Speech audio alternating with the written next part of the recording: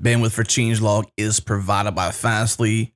Learn more at fastly.com, and we're hosted on Linode servers. Head to linode.com/changelog. This episode is brought to you by Linode, our cloud server of choice. Everything we do here at Changelog is hosted on Linode servers. Pick a plan, pick a distro, and pick a location, and in seconds, deploy your virtual server.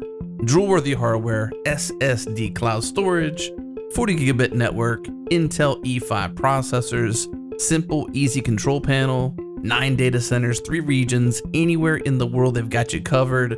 Head to linode.com/changelog and get $20 in hosting credit.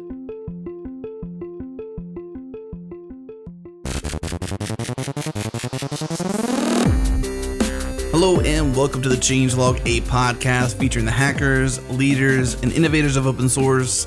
I'm Adam Stacoviak, editor-in-chief of Changelog. On today's show, we're talking to Evan Prodromou about his history in open source. He's someone who's been involved in open source since the early days. We talk about his open source travel guide, Wikitravel, the open source social platform called Statusnet, and the follow-up platform called Pump.io. We also talk about Fuzzy AI, a service that lets you create agents that add intelligence to your applications, and a lot of fun stuff around intelligence and user experience. All right, let's get to the show. All right, should we start? Yeah, we should start. You mentioned open source since the 70s. I'd say let's... Well, not since the 70s. Sorry. He's 48, so yeah, that's since the 10 90s. years your senior, so call it 90s, yeah. Yeah. Sorry. That's my earliest time. Yeah, whoa, that's a really good story, actually. Are you guys recording? We'll start right there. Yeah, tell us about that. Yeah, so I was working for a very big company based out of Redmond, and we had I was working for a big customer in Silicon Valley, and working on it. We had a number of tools that we were doing with them, and we had one project that really was amenable to doing via a website. This was like 1995 or so. And I was like, oh, this web thing looks pretty interesting. I'm kind of into what's going on. And I'm like, how do I do this? And at the time, the only way that you built dynamic websites was with Perl. There was a port of Perl to our platform, Windows NT at the time. And so I started, building websites for this customer using the NT port of Perl. And it was really difficult. And I spent a lot of time documenting what I had learned and responding to people on email, responding to people on IRC. And, these were all things that I had never done before. And I was getting more and more into it. And then I published a big FAQ. It was basically a how-to for using Perl on Windows NT. And, I'll never forget that experience of publishing. This is a relatively small open source participation, but publishing that and just having this flood of dozens of emails coming in saying, thank you. This is exactly what open source is about. Like, we're so glad you did this. This has, saved my life. This has been so important to me. Keep doing this. And I was like, this is amazing. in my entire I'd only been doing software for about 5 years, and I'm like, no one has ever personally thanked me for something I did. Wow. I was like, I just want to keep getting this experience again and again and again for as long as I can. So that was it was a really, I think for a lot of people who get involved in open source, that feeling of gratitude that comes from people who use your software gets kind of addictive. It's really like, you're like, I'm making a difference for people with something that I didn't even know would matter to them. What year was this? And you said Windows NT, so this is like mid-90s? 5, yeah. It would be 95 or early 1996. Yeah. Yeah, it was it was a really good experience. I mean, the Perl was actually shipping with Windows NT at that time, but it was totally undocumented. And it was really great for me to be like doing that part of it. Great experience there. And I think that, the other projects that I've launched and have had that great feedback, like it is a high that like once you've had it, you just want to keep getting it again and again. Tell us about some of those. I know Wikitravel sounds like it was a big success. Tell us about that story.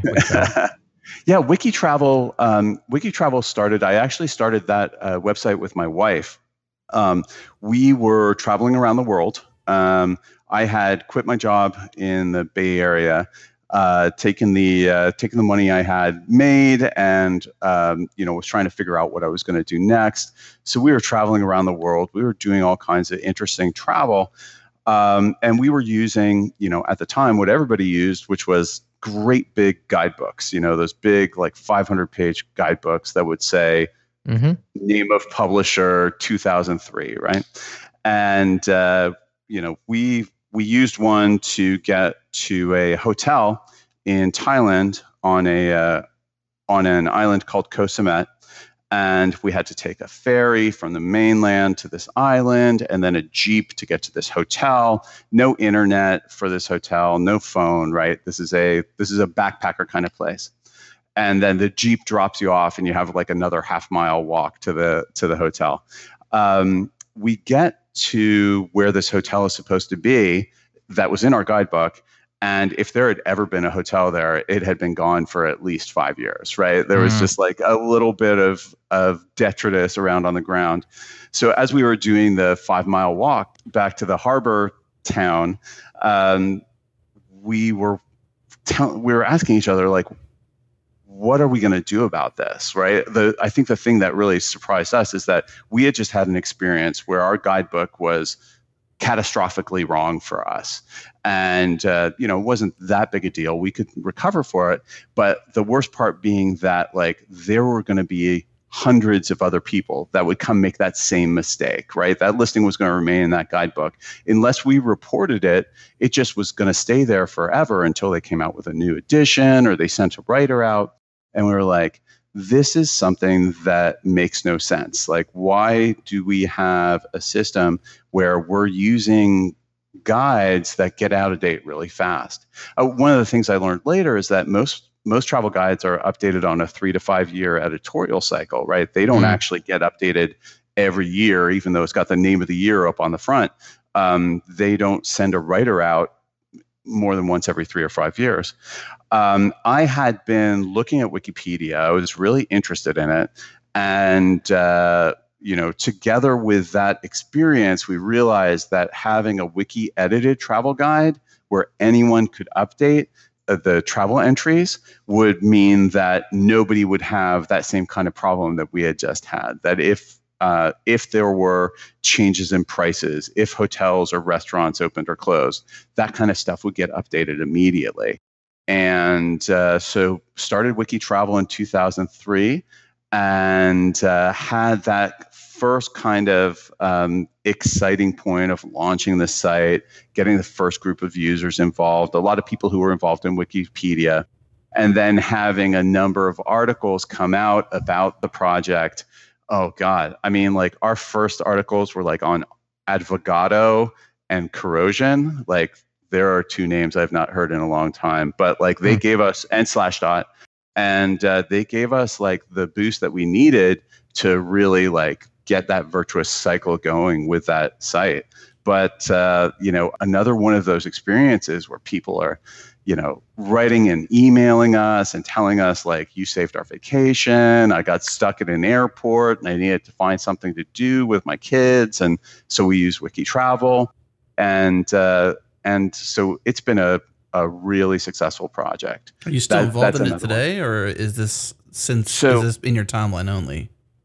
So here's what happened with Wikitravel is that we sold it to a company in 2006, and we stayed on and managed it for 3 years after that. After we left, the company didn't do as good a job as they could have in community management. and working with the admins. By that point, there were something like 40 admins on the English version, 25 language versions, different language versions, English, French, German, Romanian, etc. And eventually the group of admins said, we're not getting the value out of this relationship that we expected.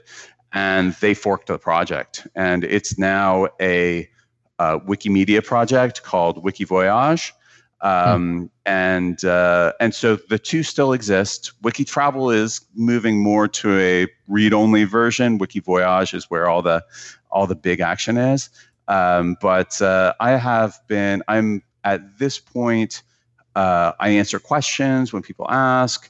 I don't do a lot of speaking about it as much as I used to, but I try to be helpful. It sounds like you're still passionate about it, though. I am. I think it's a fantastic project, right? Like when we launched the Hungarian version of Wikitravel, the people who we needed to have a core of admins, and they told me that a country of 8 million people at the time, 8 million native speakers of Hungarian, there were no travel guides written in Hungarian. The only Hungarian travel guides dated back to the Soviet era and were like for, travel to Cuba, travel to Angola, right? Like they were only within the communist world.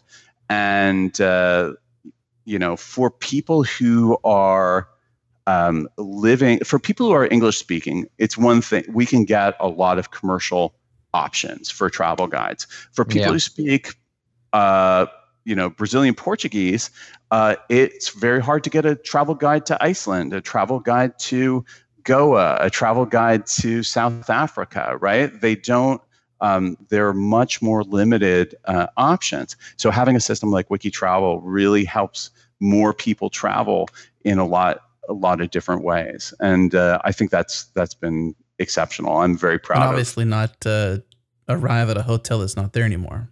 Right. Well, let's hope not. I mean, I think the other thing that's been really interesting that's happened with Wikivoyage and Wikitravel is that it's become the kind of default data set for a lot of the travel apps on iPhone and Android, right? So because it's Creative Commons licensed, they're able to use that and deliver it in different ways. There's also a very nice, MediaWiki, the software that runs Wikipedia and Wikivoyage, the whole Wikimedia group, has a really great, actually, mobile experience. And so you can go through a mobile editing process where you're standing outside a restaurant that's closed, or you're at a hotel whose rates have changed, and you can just make the change right there. And I think that's been really cool too. It was something that we didn't really have, 15 years ago when we started the site. It was much more like, you would go to an internet cafe and sit down, rent your PC by the hour, and try and do your editing there. And the mobile aspect has made that two-way process much, much easier. Seems like just looking at it, I know it's quite different, surely, today than it was even when your day-to-day involvement stopped. Yeah. But the name, the website, the software that runs it, started in 2003, Wikipedia, 2001. Like you said, you were inspired by it. Curious if there were efforts to be part of Wikipedia. I know that there's slightly different goals with a travel guide versus an encyclopedia, but was there ever, you said there was some cross-pollination with people that were editors. Was there any other involvement with Wikipedia proper? Well, obviously we used MediaWiki. And so I was a core committer on MediaWiki for quite a long time. I built a lot of the extension mechanisms that work in MediaWiki. So your ability to, write extensions, the whole hooks architecture for MediaWiki, because I needed it for Wikitravel.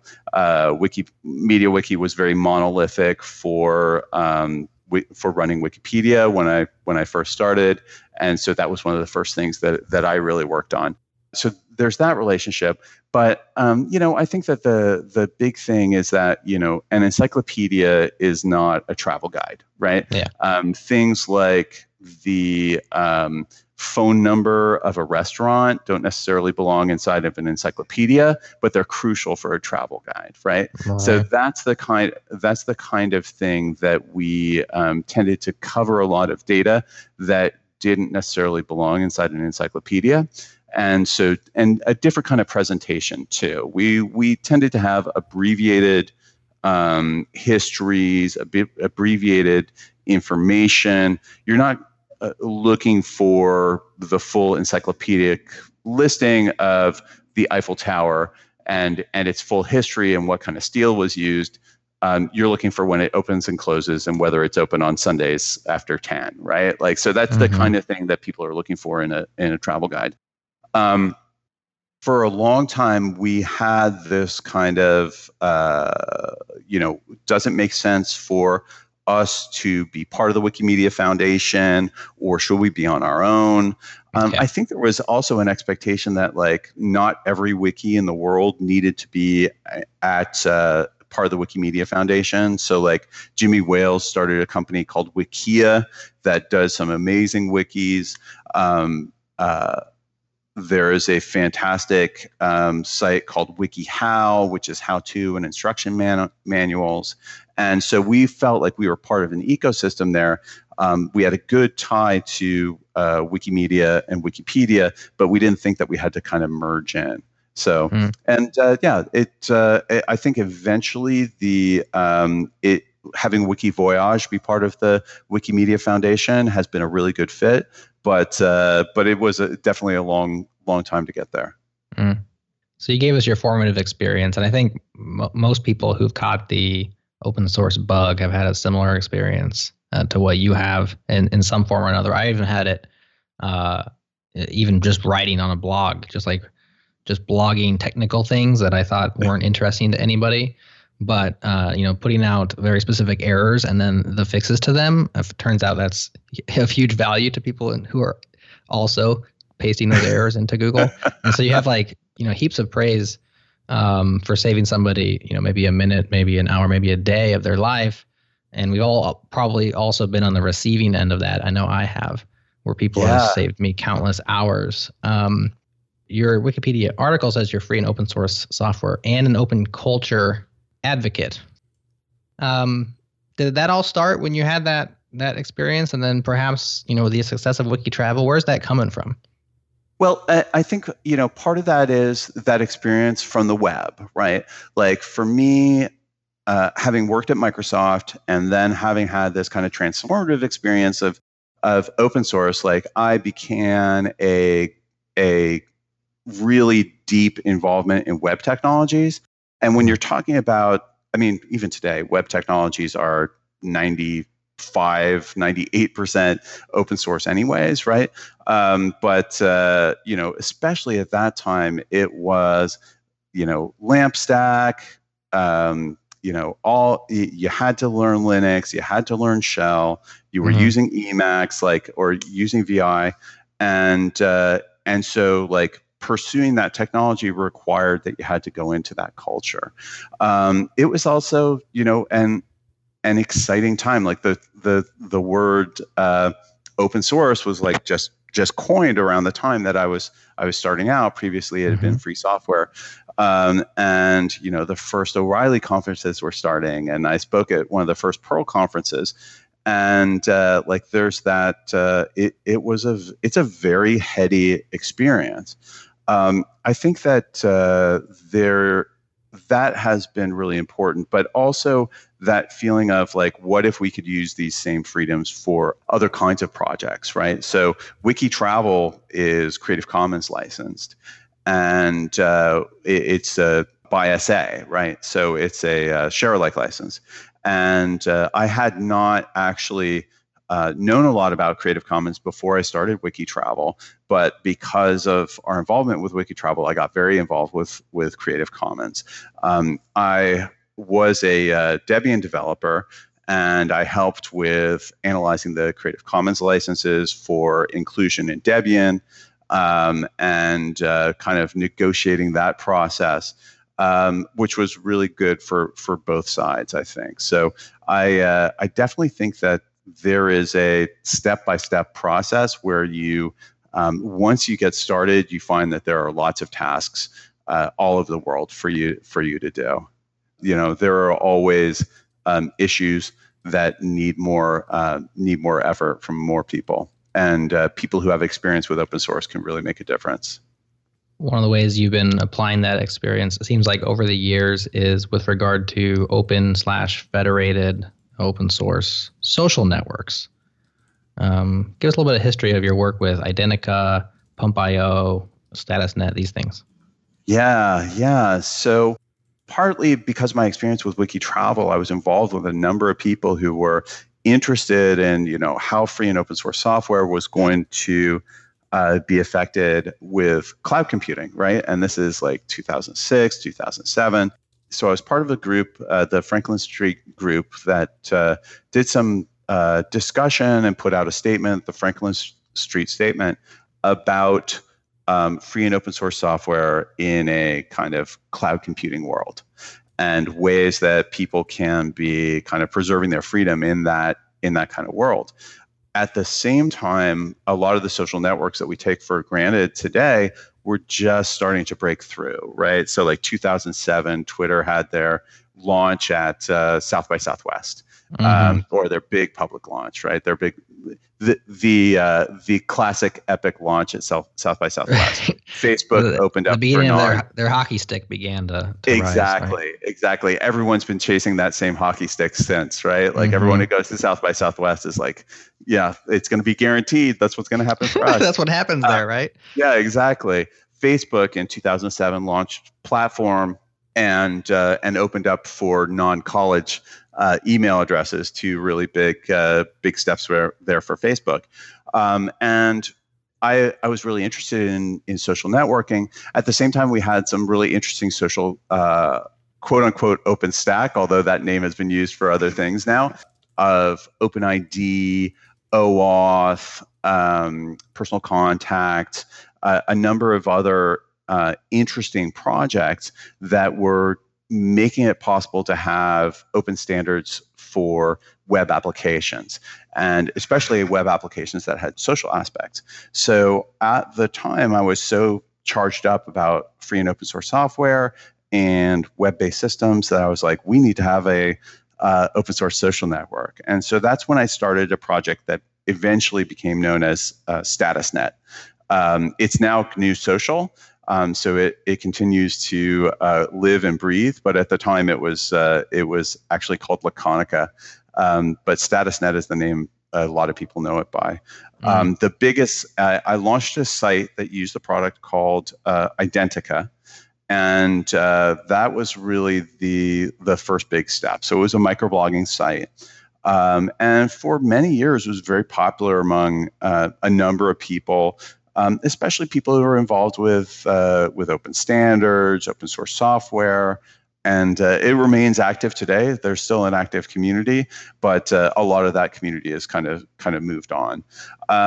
It is I think that, as the period from 2007 to 2017 has shown, social software has become a crucial substrate in the internet experience, right? Something that a lot of us would dismiss as trivial, kind of unimportant, find some friends, stalk your ex-girlfriend kind of thing. Now it is an important part of business, and it's really the way that most of us stay in touch with our friends and family. And yet it remains a system that is largely centralized around a few big sites, right?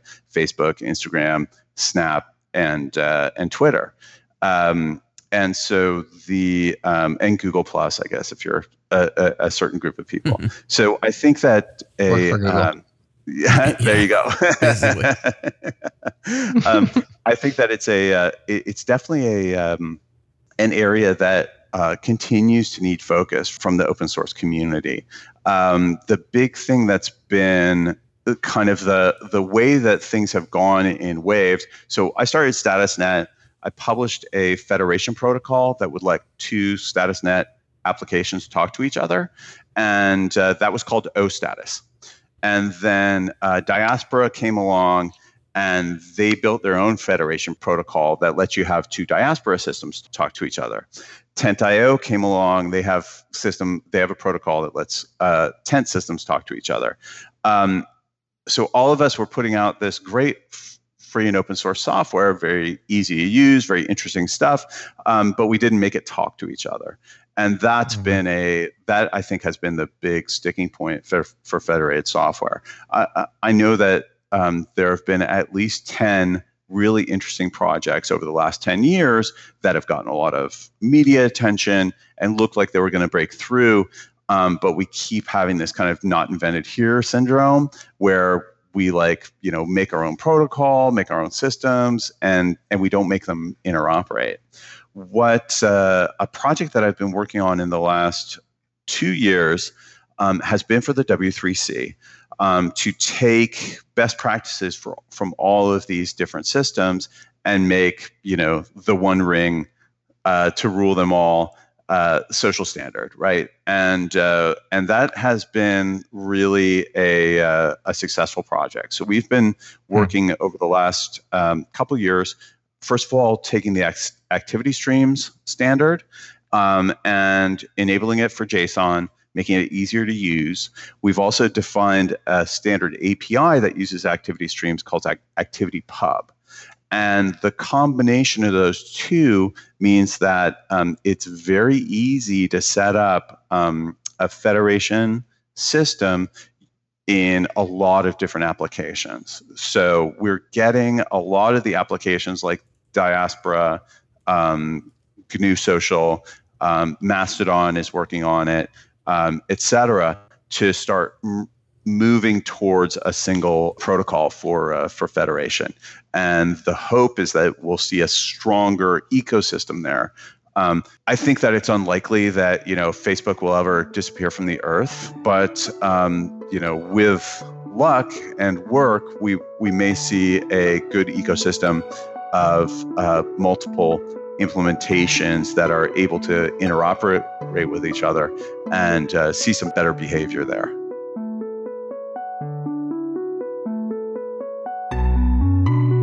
Coming up after the break, we talk about the open web and all the social networks, Evan's open source social platform called StatusNet, microblog and JSON feed from Manta Reese and the importance of being open and federated, and Evan's role in the W3C social web working group. All this and more after the break.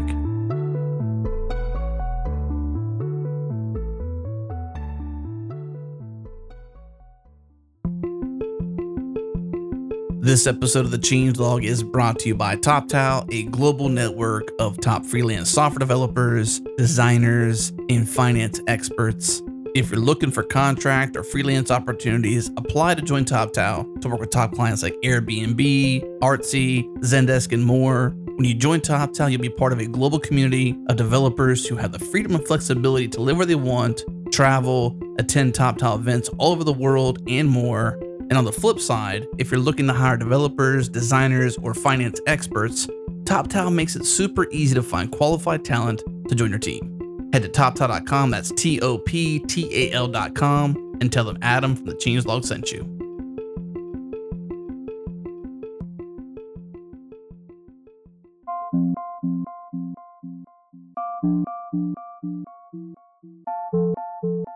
All right, Evan, you were discussing other social networks down through the ages. It seems like every couple of years there's a new round of, potential, Twitter replacements or Facebook replacements. Like you mentioned, Diaspora. I recall Identica. I don't know what's still going on with Identica. Recently we've had Mastodon. There's people talking about Scuttlebutt. Manta Reese has a new thing called microblog. There's different things that pop up here and there. App.net was a huge one back in the day. App.net actually seemed like it had a pretty good chance for a while to seemed like it had the best chance of them all. Yeah, it did. But none of them stuck.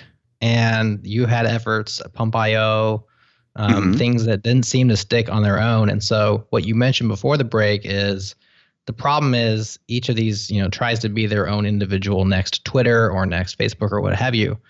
But what we really need is to allow to have a common protocol or common thing that all of them share, because it's very unlikely that something's going to rise up that offers similar things. It has to. I feel like it has to be a brand new thing to replace. Yeah. And right now it's like, well, we don't want to wait for that brand new interaction, but we also want something that's open and federated. And so you have this social web working group. Yeah. Let's just kick back off there and tell us about what specifically the working group's working on and what's come of it. Yeah. So the working group has like a mandate for 3 important tasks. The first is a social data syntax, right? So that is a way of being able to encode in JSON statements about people's social activities. Have they, Evan liked Adam's post, and Jared posted this text, right? So being able to describe in a JSON blob, what happened, when it happened, who liked it. That is kind of the first part. The second part is a social API, so kind of a client-server API, so that similar to like the Facebook API or the Twitter API, you're able to build clients that not only do like basic posting and listing, but also can do some of the really creative stuff that we've seen in like the Twitter ecosystem and to some extent in the Facebook ecosystem. The third part and the third major deliverable is a federation protocol, right? And when we talk about federation, that means a server-to-server protocol, so that if Adam's on one server and I'm on another server, I can follow his posts, I can respond to them, I can send him a private message, he can see my images or videos, that we can actually interact in a social way without having accounts on the same server. The same way that we use email, or that we use, some other systems, telephone systems, right? Like none of us expects each other to be on the same cellular telephone network. We expect them to just work together. That's the way we expect social systems to work. And we're looking to have that happen. We've done a combination of those 3 things: the activity streams system, the activity pub. Activity pub covers both the client to server API and the server to server protocol. We have a number of other things that have come out, which has been really interesting. We've encoded some of the other really cool stuff that's happening on the web and social. So MicroPub is kind of a slimmed down version of Activity Pub. We have a system called Web Mention, which is it's like kind of a modernized pingback mechanism that does a very nice job of giving a federation experience. And so we're basically like doing a lot to put these things out there. But a lot of my work over the last couple of months has been bringing some of the folks together who are working on Diaspora, on Mastodon, GNU Social. My replacements on Pump.io, I'm no longer the maintainer on Pump.io, and having them work together on these protocols. So, and it's been a very successful process. We're really happy with the uptake in the community. I think the question, as you said, is like what gets it to move forward. Yeah. I think probably one of the things that we find a lot in open source systems, right? There are a lot of open source systems that start out like this. Someone says, I hate using Adobe Illustrator. It's expensive and crappy and doesn't work. Like, I'm going to write my own Adobe Illustrator, and it's going to be much better. So we get this kind of reactive or negative foundation for the project, and sometimes those can work for a little while, and sometimes people will actually use a project because of that negative foundation. Like, I hate Illustrator, I love whatever replacement I would use, Inkscape or something. But it has to become useful on its own if it's ever going to succeed, right? And so like none of us think of Ruby as like, oh yeah, I hate C#, I use Ruby instead, right? Like we think of Ruby as something that's on its own, that it isn't an anti-brand, it isn't a negative space. And I but think Ruby's that not a social network. Oh yeah, Ruby is not a social network. That's true too. That's good observation, Jared. Well, yeah, I mean, right on it. that's why. Yeah. That's why they pay me the big bucks. But so can these open source social networks take on a life of their own that isn't just about like getting off Twitter or getting off Facebook or they all seem to stem from that though, right? Like it's something negative happened on a network and either harassment or racism or anything is happening on a network and it's not being policed well enough to a certain group's feelings and or whatnot, and they're like, let's move to somewhere else, in hopes of having, good things, better community, right? Yeah. But for whatever reason, it never catches on because it takes critical mass, or then you kind of wish that in your case, like you're saying here, you wish that network interrupted with, let's just use Twitter, for example, Yeah, exactly. Right. And there's that feeling that like grandma's on Facebook, right? Like eventually I'm going to have to go back and say thanks for the happy birthday, grandma, right? Like there's that, like it pulls you back in because they do have that critical mass of people. Right. So I think that tools that integrate using the custom APIs of Facebook, Twitter, Instagram, et cetera, those are ones that are more successful. I think also so you can keep your existing networks without kind of giving them up. I think also ones that stimulate kind of hackerly instincts are also like really powerful, right? The more that we have cool third-party clients, the more that we have cool hacks, games that integrate with a social network, et cetera, the more likely we're going to be to use that kind of thing. So that's and I think that it's really you get a virtuous cycle where you have the platform and then third-party clients build on top of that. And because there are third-party clients, there are more people using it. The more people using it, the more third-party clients want to build for it, and you get this nice cycle. One great thing about having open standards is that, if you're like, there's no crueler fate than being a Twitter developer over the last 10 years, right? Like there's been so many ups and downs, and 1 week they're encouraging one thing for you to do, and the next week they're saying that that's forbidden, and they're going to turn off your API key, right? Same thing with Facebook. They've been definitely like back and forth on what they want to encourage people to do and not encourage people to do. With open source networks and open standards, it's like nobody can tell you what to do. If you want to, build a competitor for the default Android client, like go ahead. No one's going to stop you, right?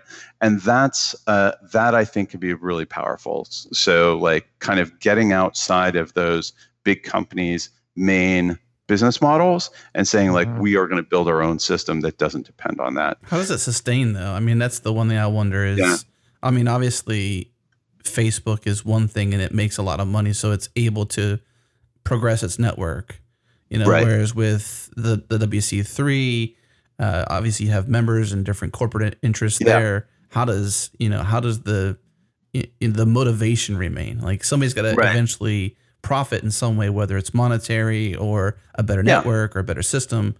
And that's the open web. So like where does that motivation / funding / sustainability come from with this particular effort? Right. Yeah, absolutely. That's a really good question. Right. So like there's definitely, different sources of who's going to pay. I think for like enterprise, a lot of enterprises have their own social network that they run internally, right? So they'll have a Jive or a Yammer or, or they'll use a messaging system like Slack or HipChat, right? And so having something that's internal that they can also connect to partners and customers with is really powerful for them. And something that they own, they know where the data is. They're not, they control the user accounts is very attractive for those enterprises. So we had a number of companies that participated in the social web working group because they think social for business is an important aspect. And for them, having multiple vendors, having choice in terms of the software that they use is really important.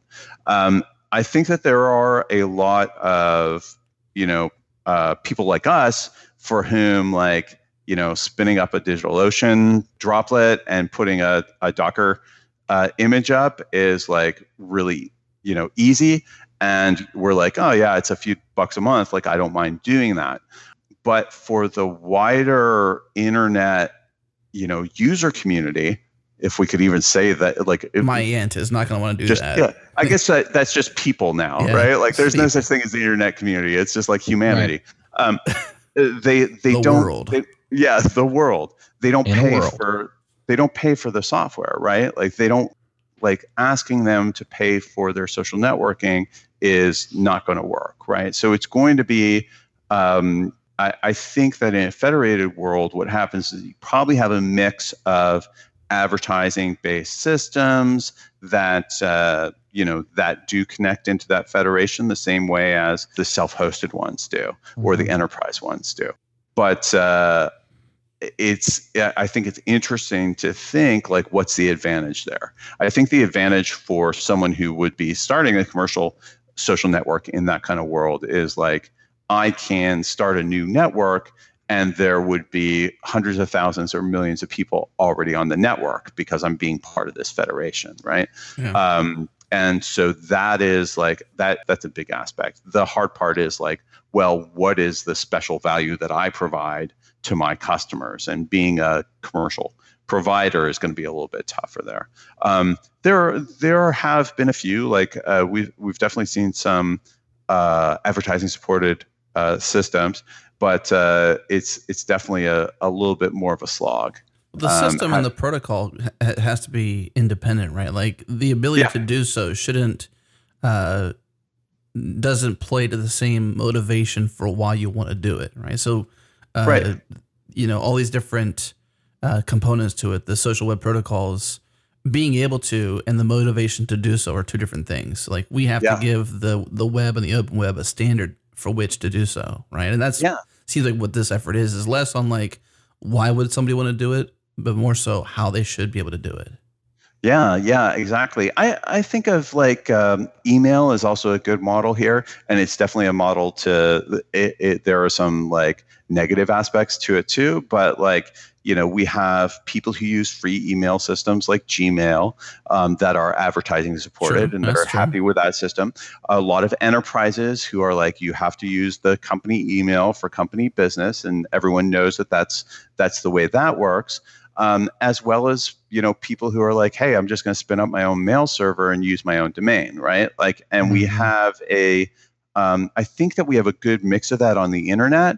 There are definitely like downsides to that too, right? Like, it is really hard to run your own email server in 2017. Yeah. Like, it is an uphill battle. But still possible, which I'm glad about. Like, I'm glad that it's still there. One of those things. It's one of those tasks that I do that I'm like, I just have to keep doing this. I have to keep doing this because I want to believe that it's possible, right?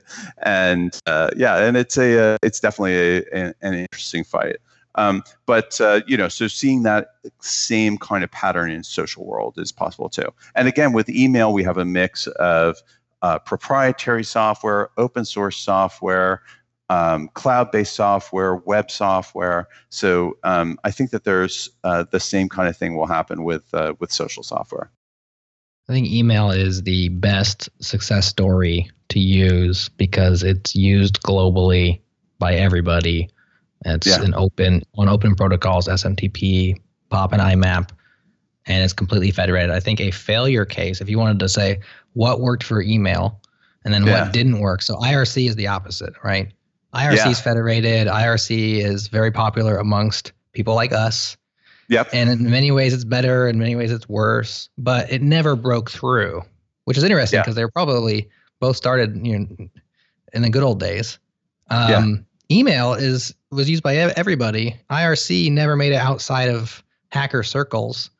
And even amongst us, like, most people of us we're on Slack, because they provide overall a better experience. And so I'm not necessarily asking you to answer this, Evan. I'm just kind of throwing this out as a thought, is like, what worked for email? Why did email get traction and IRC never did? Or even remain? Not so much as traction, but remain.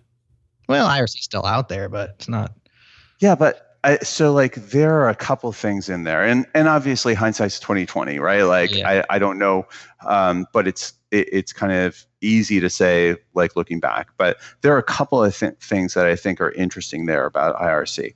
One thing about SMTP is like it's super simple, right? The protocol is very simple but extensible, right? Mm-hmm. And in a lot of ways, it's a little bit janky. Like if you start getting into some of the weird extensions, like it get really, really funky. But it has been this kind of layered thing that started with something simple, and then we needed something else put on top of it, and so on, right? Whereas IRC is just gigantic. Like the protocol is really big to start off with, and it's really complicated, right? And it maintains these live connections, and so there's a lot of stuff that you have to do that's really kind of tricky. So I think that's one thing is that you mentioned POP, IMAP, and SMTP. As well as like the email message standard, MIME, the way that we do attachments, like all of this together is like one thing on top of the other. Like if you want to build email, you're going to be using a lot of different protocols, whereas IRC is very monolithic and very big. So that's one thing. I think the other thing is that one of the things that I love about Slack is how quickly and easily extensible it is, right? Like you can build a Slack bot. If you have like any web programming skills, you can build one in an afternoon, right? Like, but using the hook system is really fun and easy, and you can get some really fun behavior out of it. Whereas building an IRC bot is like, it takes a long time. You have to have a live process that maintains these connections. And it's definitely a lot more complicated. So that third-party developer experience where it's like, hey, I'd like to add I'd like to augment this experience by doing something a little bit fun or a little bit interesting or experimental or tying it to another system, is something that's really easy with a Slack and hard with IRC. Not impossible, but definitely not as fun. Right. Yeah. Email is somewhere in the middle, right? Like, so a lot of us build applications that's just like fire off email, but doing things like mailbox management is kind of a mess, right? Like that's not as much fun. So it's kind of lies somewhere in the middle there. So like those are a couple of things. Like, can you get something that's like fun for hackers, right? Like, right. Look at this cool, funny thing I built, right? And that's the kind of thing that just like, once you've got the hackers, then you've got their friends and friends and family coming on because they love looking at that stuff. Like, how many of us use Twitter because of all the hilarious bots that are on there, right? Like that's a big part of a lot of people's Twitter experience, right? And that is largely because they built an API early on that was fun and easy to use, right? You really don't need to know much about the Twitter API to be posting. And I think that the more that open source projects are easy and accessible to third-party developers, the more that we get fun bots, fun add-ons, fun applications, fun games that run on the network. One other thing I'll add is even a more basic concern with regards to just going back to IRC versus email, why one took off, one didn't. Email appealed to humans at a level they already understood. So you already know how the mail system works. I'm talking conceptually now, not technically or anything like that. This is like mail for your computer. And that's something that like everyone was like, oh, okay, I get mail. This is internet mail. Okay, I'm going to get mail on my computer. I'm just talking about like human buy-in to the network, not just how it works in the federation. Because no one's like, oh, is it, does it? The people who are creating cool things, like you said, are attracting other people to use it. But the ones who are just deciding, should I get an email account? They're thinking, is this going to provide value? Is this something I understand and can use? Whereas IRC was very technically challenging, like you said, very insider. And actually, when I was exposed to IRC as a young lad, I probably was like 16, 17. It was like scary, weird, like, just the whole interaction with IRC was something foreign. Foreign.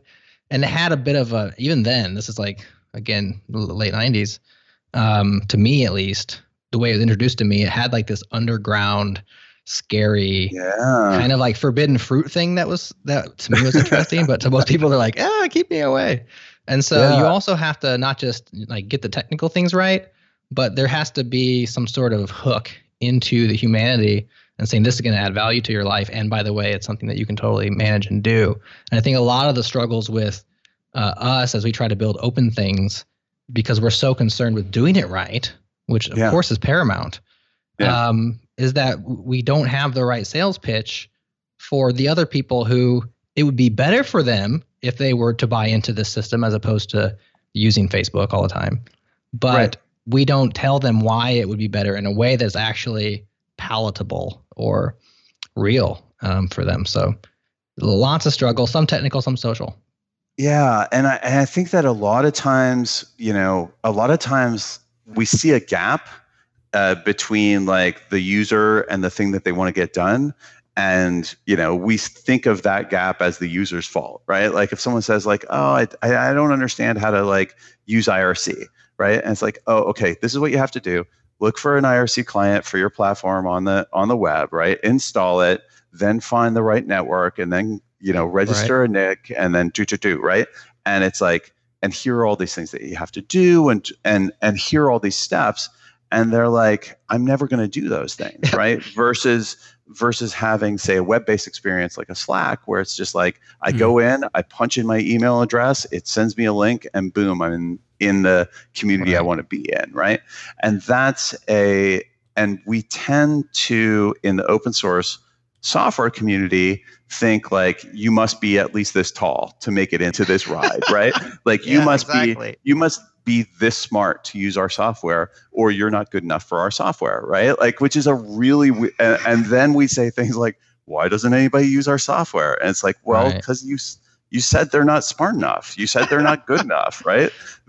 Nobody wants to be told that they're not good enough, and nobody's going to not do a task because like you told them they're dumb. They're going to go find someone who says you're smart, and they're going to go find someone who says, here's the easy way to do that, right?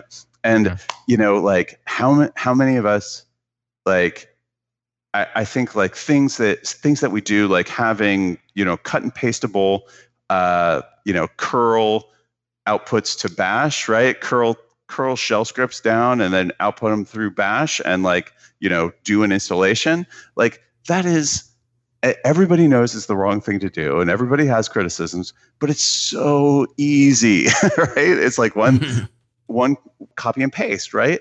And, finding those things where it's like, maybe we could close that gap a little bit. Maybe we could just make it a little bit easier for folks. And eventually that spark happens, right? And it's and I think that it's really up to us rather than up to the users to close that gap. Yeah. Well, speaking of not using software and making things easier, before we transition and go to a break and transition to the next topic, I want to ask this about a tweet you had about Mastodon, which is one of the most recent efforts to do a federated social network. Now, you put out a tweet basically being bummed that they didn't use ActivityPub. And you said at the end of the tweet, that's all you had to say, but I doubt that's the truth. So on the note of not using software. And I'm a liar. Well, I'm sure he has more to say, and I'm giving him a chance to say it right here. So like, maybe not so much a response to that tweet in particular, but maybe to those out there who are not using, who are doing something similar to Mastodon or even themselves, to use the different protocols that you and the folks at W3C have been doing around this social working group. Like, give them the pitch of like why ActivityPub should have been used, and maybe the first steps. So first of all, there are Mastodon developers who are working on implementing ActivityPub right now. So I'm very happy about that. The author of the ActivityPub spec has been working really closely with Mastodon folks. So I should probably unpin that tweet at this point. Delete the tweet. I kept having people who were like, what do you think about Mastodon? What do you think about Mastodon? And, I think for me, so like Mastodon uses a protocol, O status, that like I was one of the main authors for, right? So like it's not like it's a problem for me that they're using O status. The thing is like, they just started something new. They started this new project, and like we've been working on this great improvement over older standards, and it's like I wish we had. This is another example. As a standards developer, I wish I had closed that gap earlier, right? Like I wish that we had something ready for them at the time that they were looking for a protocol suite, right? So I think that in a lot of ways, that is not a criticism of the Mastodon developers who are doing amazing work. I mean, I love Mastodon. It's a beautiful system. And they're doing a lot there. I take it more as a criticism myself. Like, I wish that we had the product there ready for them to choose, right? Like, and I think that's that's my big disappointment. That said, like, I'm excited that they're picking it up. GNU Social, Diaspora, Pump.io. We're seeing some really good movement in the activities pub space. I think that I've said also a lot of things about federated social web that apply to Mastodon too, right? Like you can't live forever being the anti-Twitter, right? Eventually, it has to be something that's valuable in and of itself. Supporting third-party developers. The honey, the attractant, but it can't be what keeps. Yeah, because people don't stay angry forever.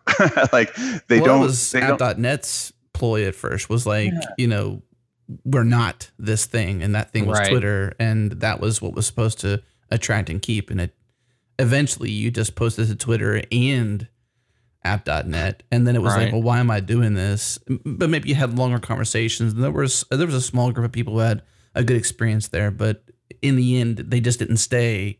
And Twitter just attract more people, the masses, the mainstream. So when more and more people are there, you can't deny the network's presence. So I think that for people who are passionate about Mastodon, right? Like what they need to be doing is like, don't be the doomsayers, like don't be the Cassandras, don't be bringing everybody down by saying like, you really shouldn't use Twitter, you really shouldn't use Facebook. Do like, build a cool app that uses Mastodon, right? Build something really fun that's only on Mastodon. Like make a cool bot, make a cool account, make something that's fun and interesting there, because that's how you get a community that's excited about being excited on its own, right? And that's what attracts people. Negativity only goes so far. Coming up, we talk about Fuzzy AI, a service that lets you create agents that add intelligence to your applications. We talk through ways to add simple, intelligent responses to your apps that have a huge impact on the user's experience. Evan also makes a huge claim by calling data the new oil. It's required for machine learning engines, yet it's a scarce resource and one that not everyone has. All this after the break.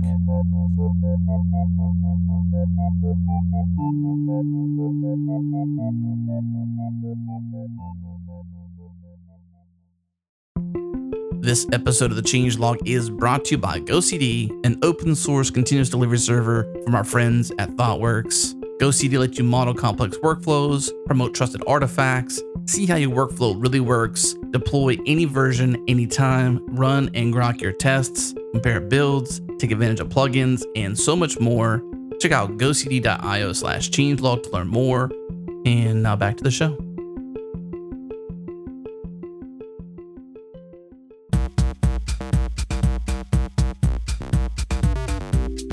What's this next thing for you? You got where you're at now is in AI.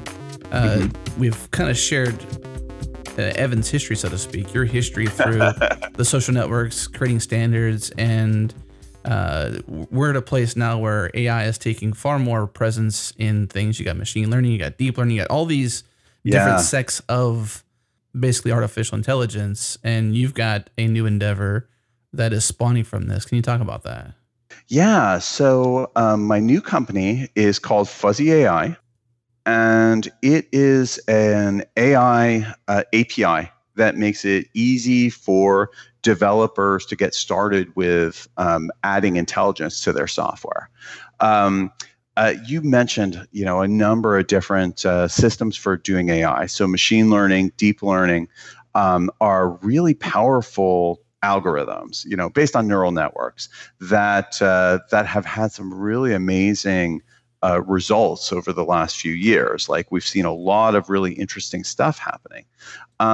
There are downsides to those systems too, right? Like to get a deep learning process going, you really need two things. One, you need a lot of data, like a lot of data, maybe hundreds of thousands or millions of rows of data in order to get really good intelligence out of a deep learning system.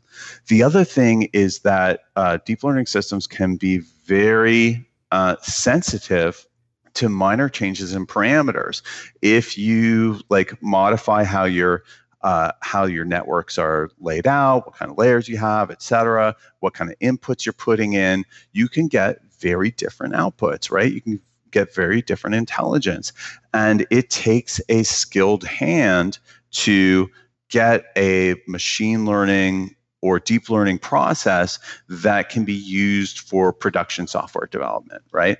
And so that combination of needing a lot of data and needing very skilled data scientists in order to get machine learning to work for you is a real non-starter for a lot of companies, right? And it means that when you're trying to do, I like to call it casual intelligence. This isn't your bet the company artificial intelligence. This isn't putting this isn't putting a brain under the hood of the car. This is like, hey, maybe we could, make our menu organization a little bit more adaptive for our end users. Maybe the emails that we send out could be a little bit more sensitive to their particular context, right? All those little experiences that we have with software, could we make them a little bit more intelligent? And that's the kind of problem that we're trying to do with Fuzzy AI. Those are hard things to do with big data stores and lots of data scientists. Nobody's got those kind of assets to apply to improving web experiences, but we can do that with other algorithms. And so with Fuzzy AI, we use a hybrid logic learning system so that we'll start off with rules, explicitly stated rules in a programming language that are then used as the initial decision-making process. And then based on feedback from production use, we will actually improve their behavior with a learning process. So, so let me think of an example really quickly. Let's say that we were trying to do a system that sends an email to new web users after a few days, just saying how is it going? What's working? Is this working for you? And we want to know how many days out to send it, right? Do we send it 1 day? Do we send it 9 days?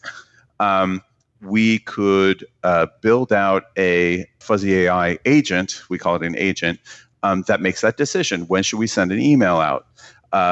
Maybe they are a user who came from the Stack Overflow podcast, and we know that those tend to be more busy people who have a lot of work that they're doing. So maybe we'll give them a little bit more time.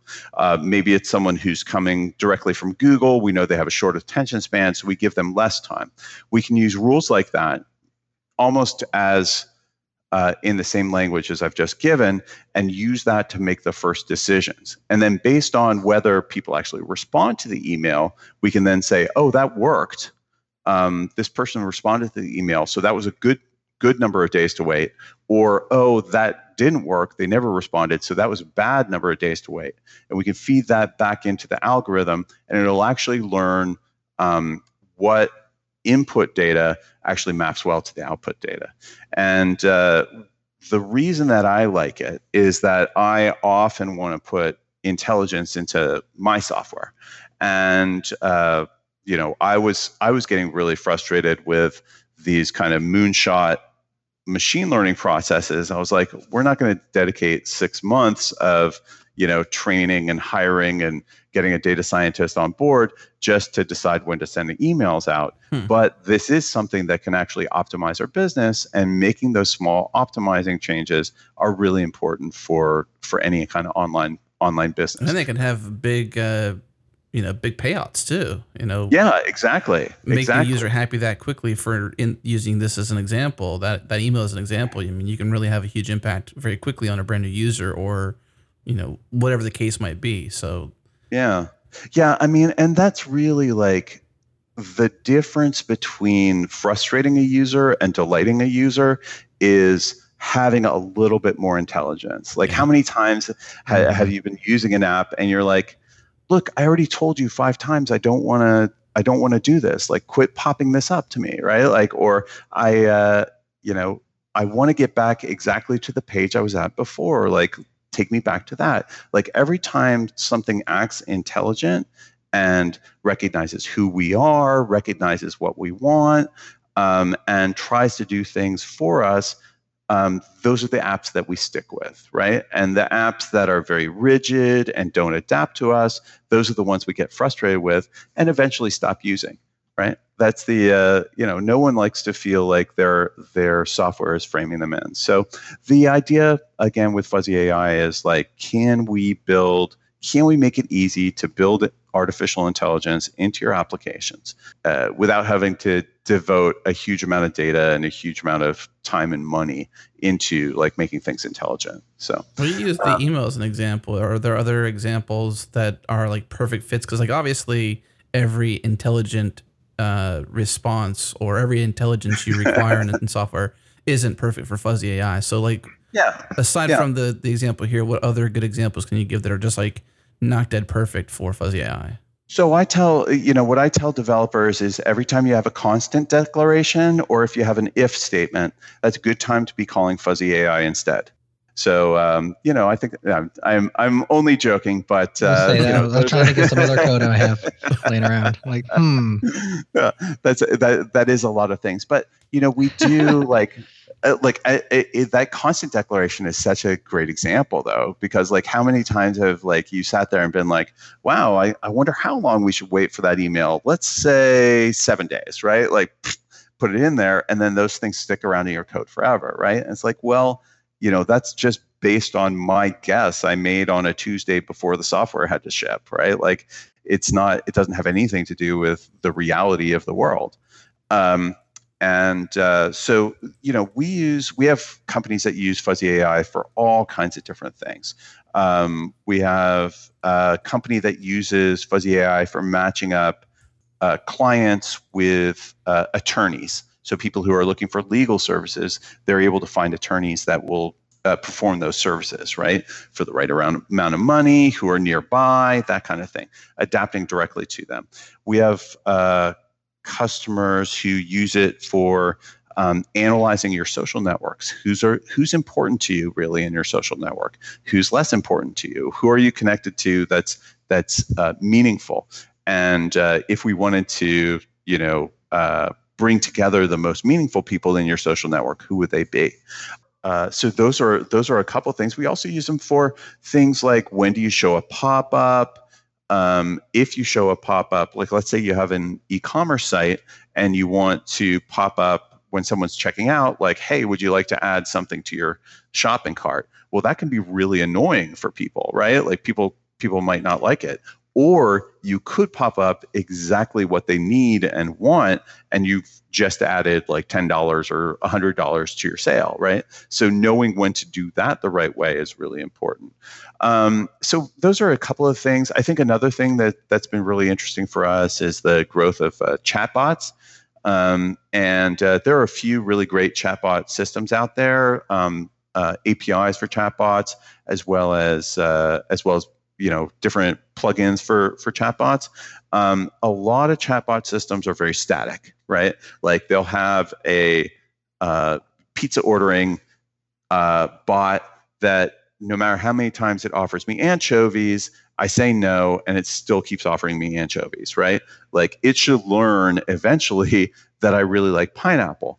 And it should learn. I don't like pineapple, by the way. I way prefer anchovies. I probably should switch that around. But it should know that, like, people over time don't like anchovies. They prefer the pineapple. We should really offer the pepperoni rather than the sausage because that's what people want.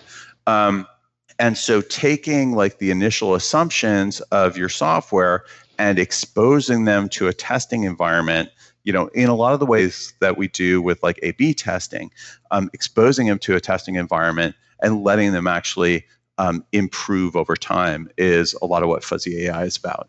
Hey, what you mentioned there about the pop-up, because Yeah.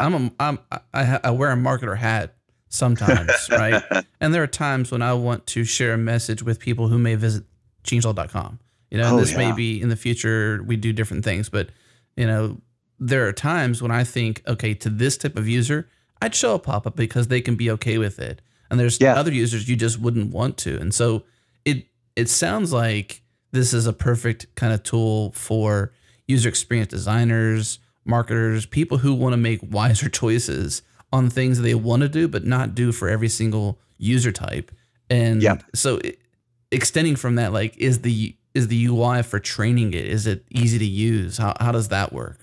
Yeah, so we have a developer environment. I think that for me, like, the user experience had to be really good because we were looking for something. If you use like some of the really great developer APIs like SendGrid or Parse, some really nice APIs.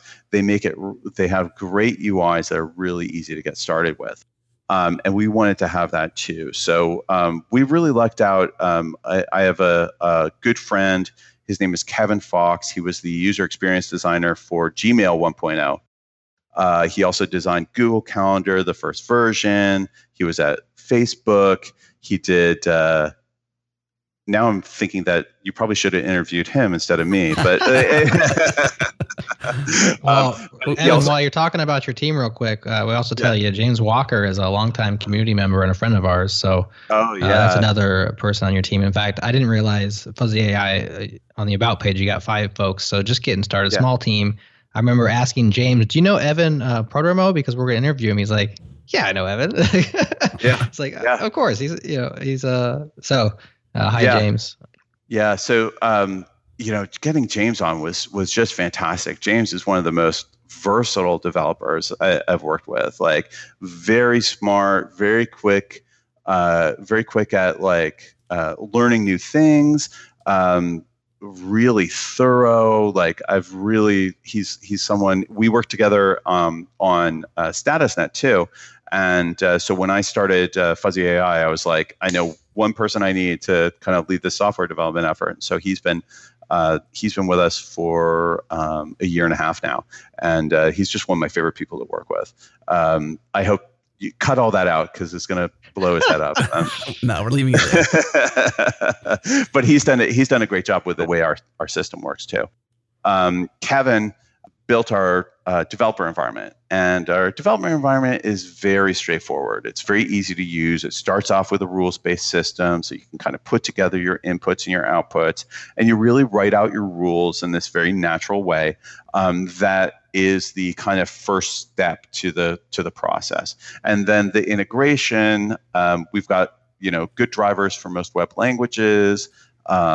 Node.js, Ruby, Python, PHP, that make it easy to kind of call us from your system, and it's a RESTful API that anyone can call remotely. So it's a nice kind of system to do.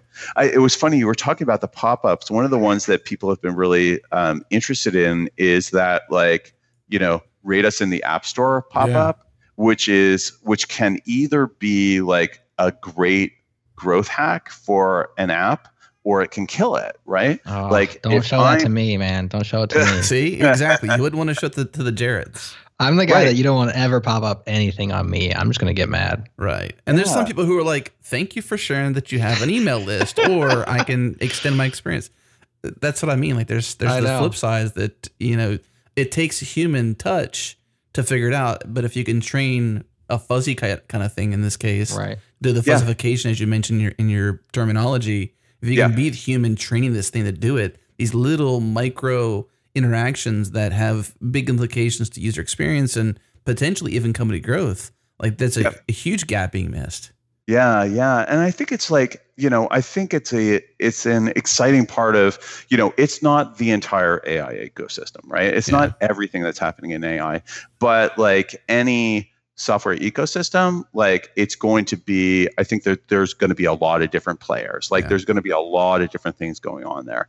And for every like, exciting AlphaGo, right? Like that is pretty amazing. Like it's pretty amazing that those systems work. I think that we all have to understand that there are going to be lots of sharp edges that we will buff off using AI, right? And it's going to make using software a lot better. Like we're all going to enjoy it a lot more. It's going to be something that we're going to actually like be looking forward to. And we've done a lot of work on this over the last 10 or 20 years to the point that people are almost in this addictive behavior with their software. But I think that there's going to be a lot of things that we can do to make it more fulfilling and enjoyable and fun to be using software, and with lots of little agents that kind of help you along the path. Well, considering the conversation we've had, like we kind of broke one of our rules, which was talking about a commercial operation, so to speak, with potentially no open source aside from SDKs. So I'm kind of curious, given the conversation we've had about your experience and participation in open source and all the things you've done. Fuzzy AI is a company, it's a for-profit. I'm curious how this plays back into impacting open source. Yeah, that's a really good question. And I think that's definitely something that's been on my mind as we've been working on Fuzzy AI, because we do have, a lot of our stack is open source. So we publish a lot of what we do either out through GitHub or through NPM. But, there are some parts that aren't, like our core engine is not. And, that's something that's really interesting to me. We had an experience when we were doing StatusNet where there was a really good alignment between what we needed the company to do and what we wanted the software to do, right? So if we had someone go and install StatusNet on their own servers, and we helped make that easier, it was helping the company. I think that if we were to take our engine out and have people integrate it into their own stuff, like we would probably need to support that. And the question then becomes like, what would supporting that look like, right? And whether we would be able to do it.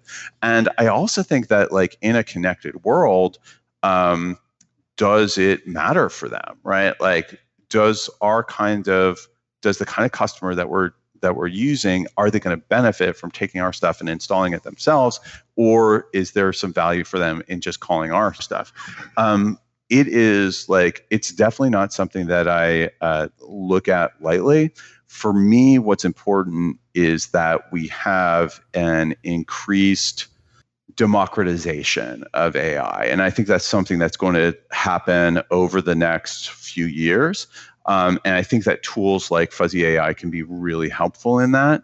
But we have to have more people doing more work with AI.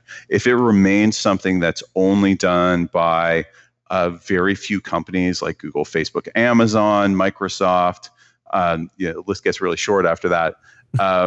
And that you have to have these huge resources to even get started, like huge data sets, very expensive data scientists in order to get started. Like that's going to lead to a very interesting situation down the road, right? So I think that having a system that makes it easier for more people to participate in AI today is the most important thing to me and my team. And how that happens is it's kind of up to us. And I think for right now, having a public API is the way that we think that we can do that the best.